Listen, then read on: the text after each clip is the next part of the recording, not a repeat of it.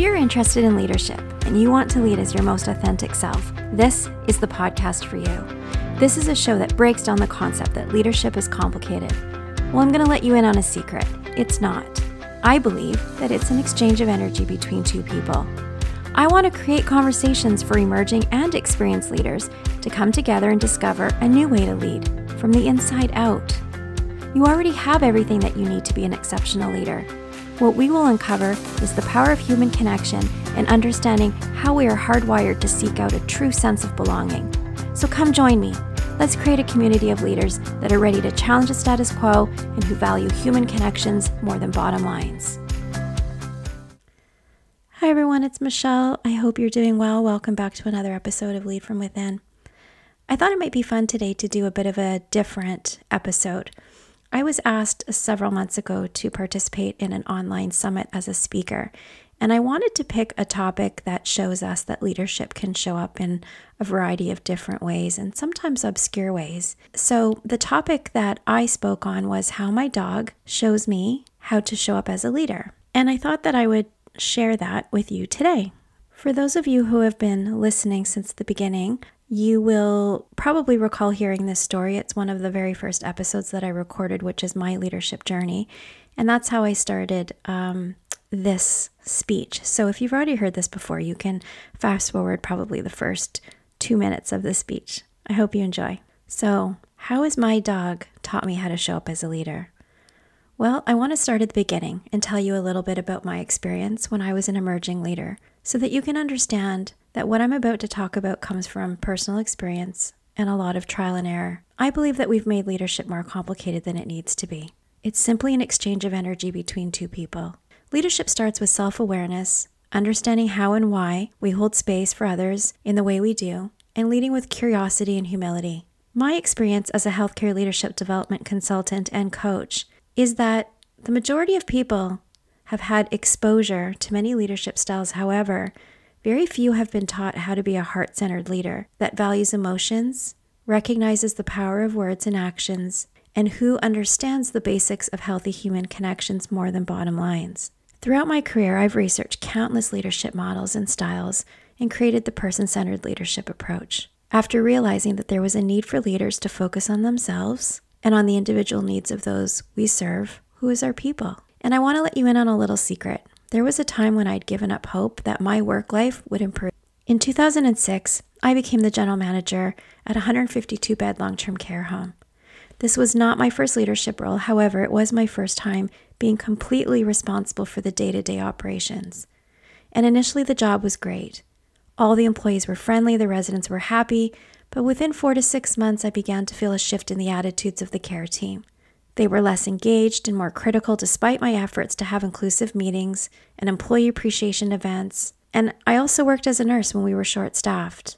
I knew now that the honeymoon period was over.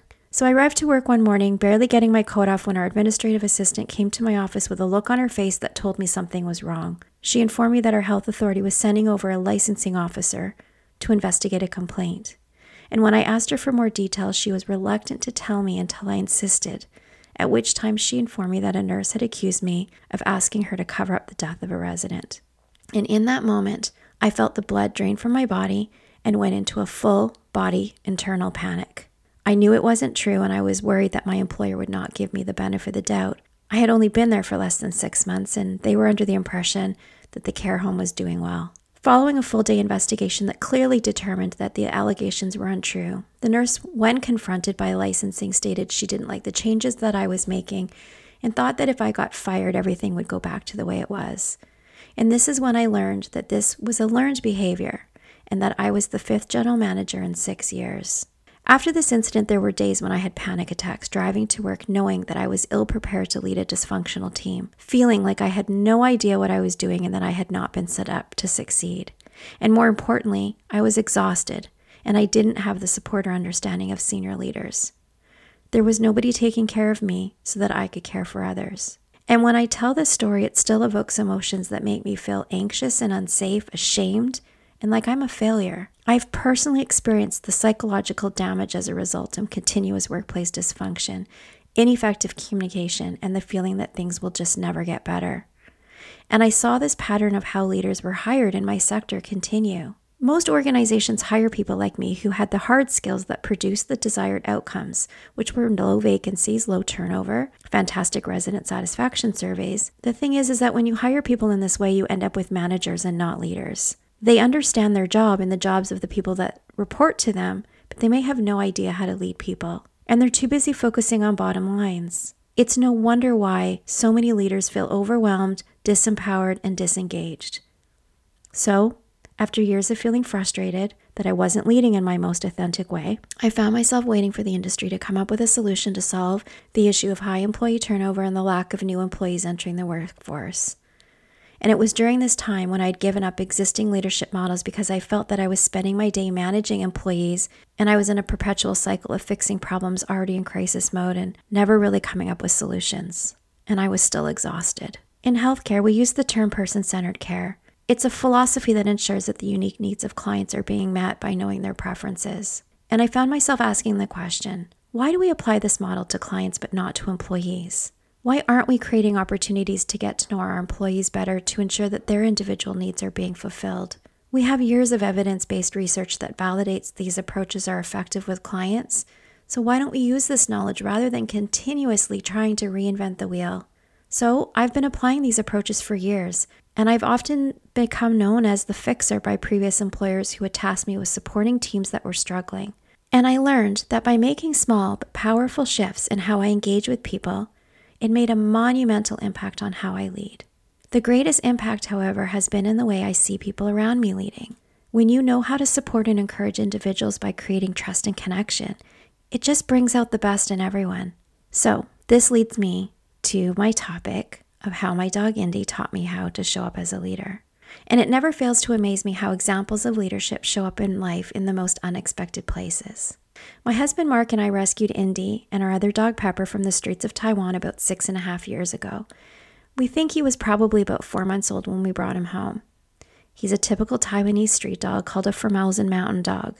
He looks like a baby deer, but sounds like a German shepherd. He was destined to be sold into the meat markets, and in his short lifetime had already endured much abuse and suffering. We will never fully know all the traumas he suffered. However, we do know that he's still afraid of the dark from being locked in a kennel for days at a time. He's fearful of men, loud or sudden noises, leaves, the garbage can, and you can probably see where I'm going with this. He's pretty much afraid of most things in the world and still thinks that it's his job to protect me from everything. Indy struggles emotionally every day. His struggles cause more stress and conflict, and also causes more reactivity and challenges for our other dog, Pepper, who has now learned maladaptive behavior from him. There's research that identifies that dogs do in fact possess emotional intelligence. It is certainly not to the capacity of a human, however, they do have the ability to express and understand the emotions of others. What I learned in my interactions with Indy is that the more self-aware I was and open to exploring my own emotions when he was being difficult, and the more I was willing to recognize how I was feeling in those moments, the more capable I became in articulating my thoughts with direct communication that he could understand. And in doing so, I was always more successful in helping him when he was in a triggered state. I was able to be more empathetic and hold space for him. I'm Indy's person. He doesn't like strangers in our home and can take a long time to warm up to new people. This past summer, we had friends visit so that we could have a COVID-safe barbecue for the first time in 2 years. And they had never been to our home before, so I was giving them a bit of a tour, and Indy was very nervously following me around as we went from room to room. And I thought this was really unusual because being in close proximity to people he doesn't know is extremely scary and stressful for him. So I acknowledged his presence, gave him reassuring pets, and tried to keep calm energy. By the time we all headed back to the kitchen, he was going up to our friends and being curious and looking at them for attention.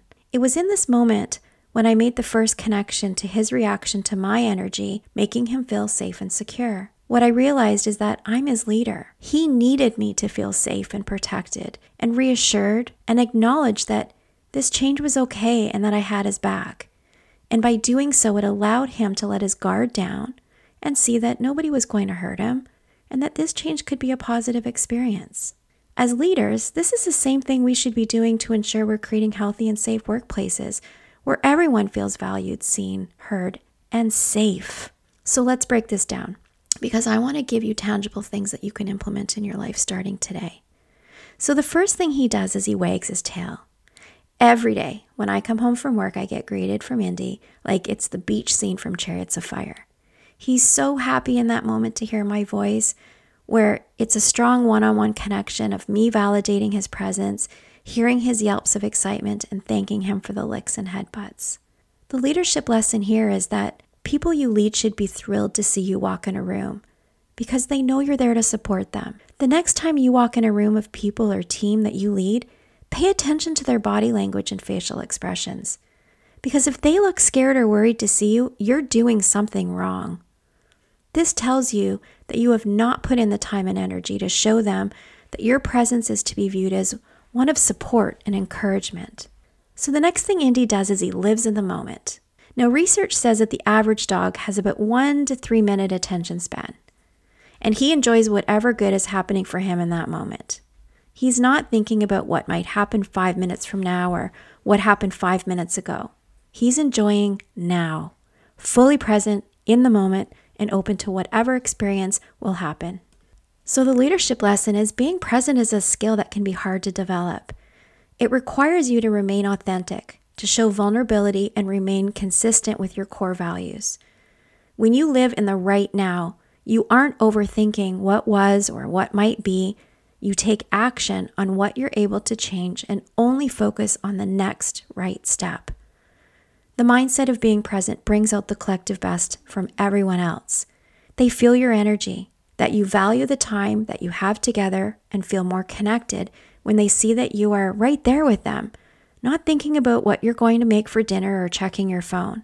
The most valuable gift you can give to others is your time and energy.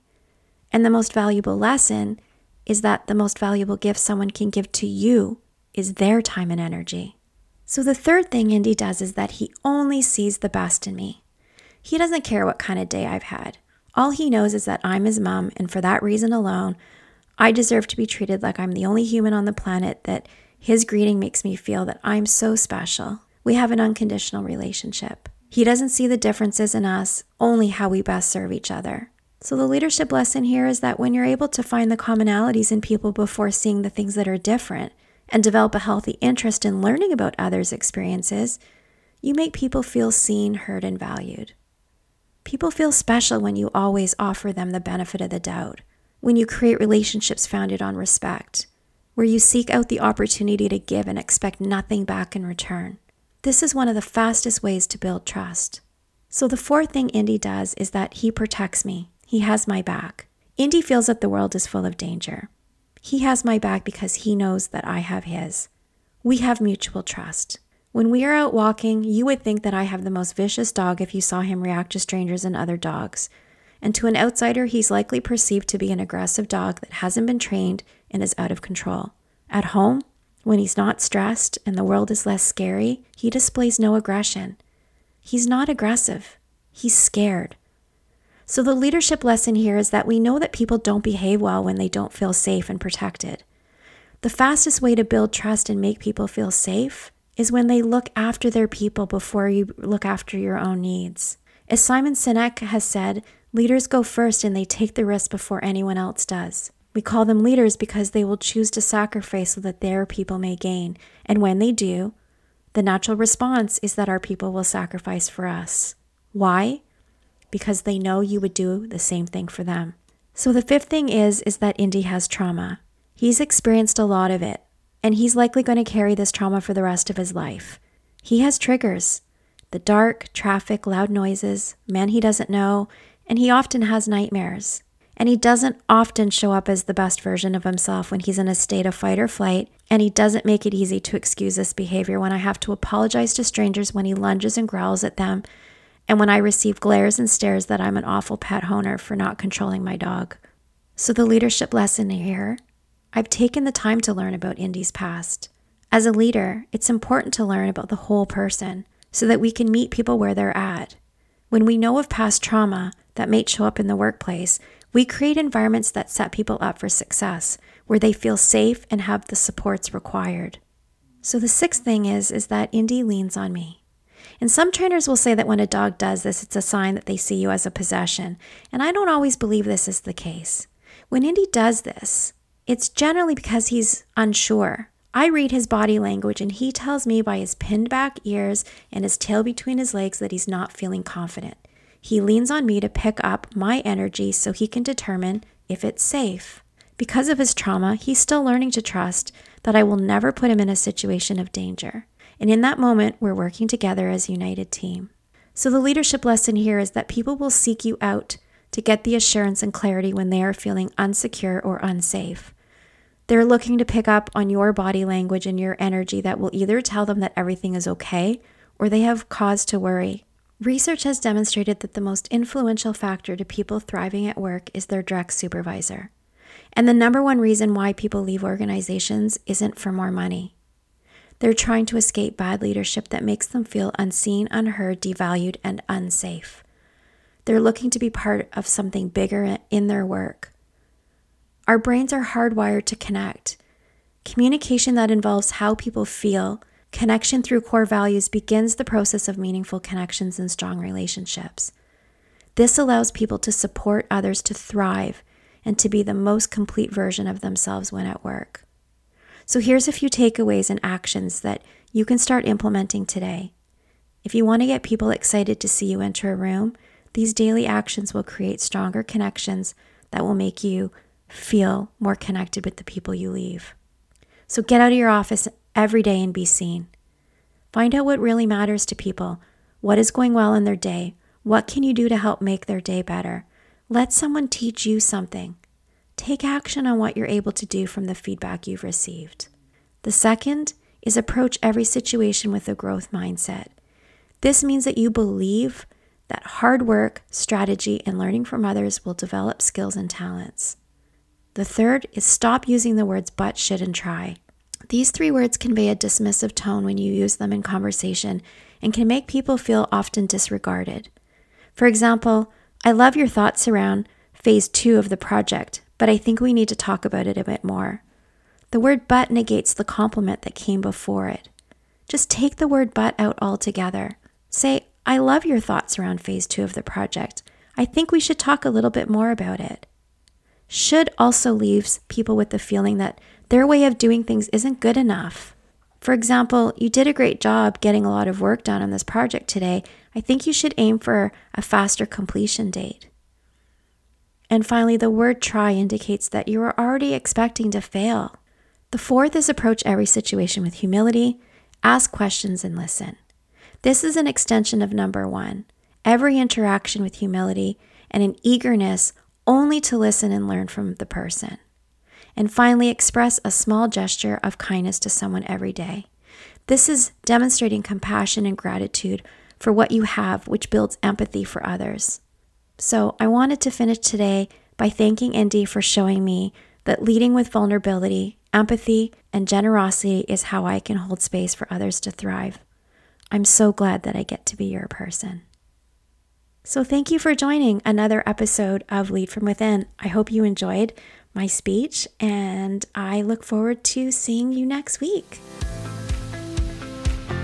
Thanks for tuning in to the Lead From Within podcast. For more information on leadership, employee engagement, and self-care, you can follow me on Instagram, Curis Consulting. Curis is spelled C-U-R-I-S, so that's Curis_consulting. Click on the Linktree link at the top of my bio for a free discovery call with me and to get some free downloads. You can also join the Lead From Within Facebook group, or you can visit my website at www.curisconsulting.ca. If you feel inspired to, go ahead and subscribe to the podcast and leave a comment. Your support is greatly appreciated. Thanks again for tuning in, and see you in the next episode.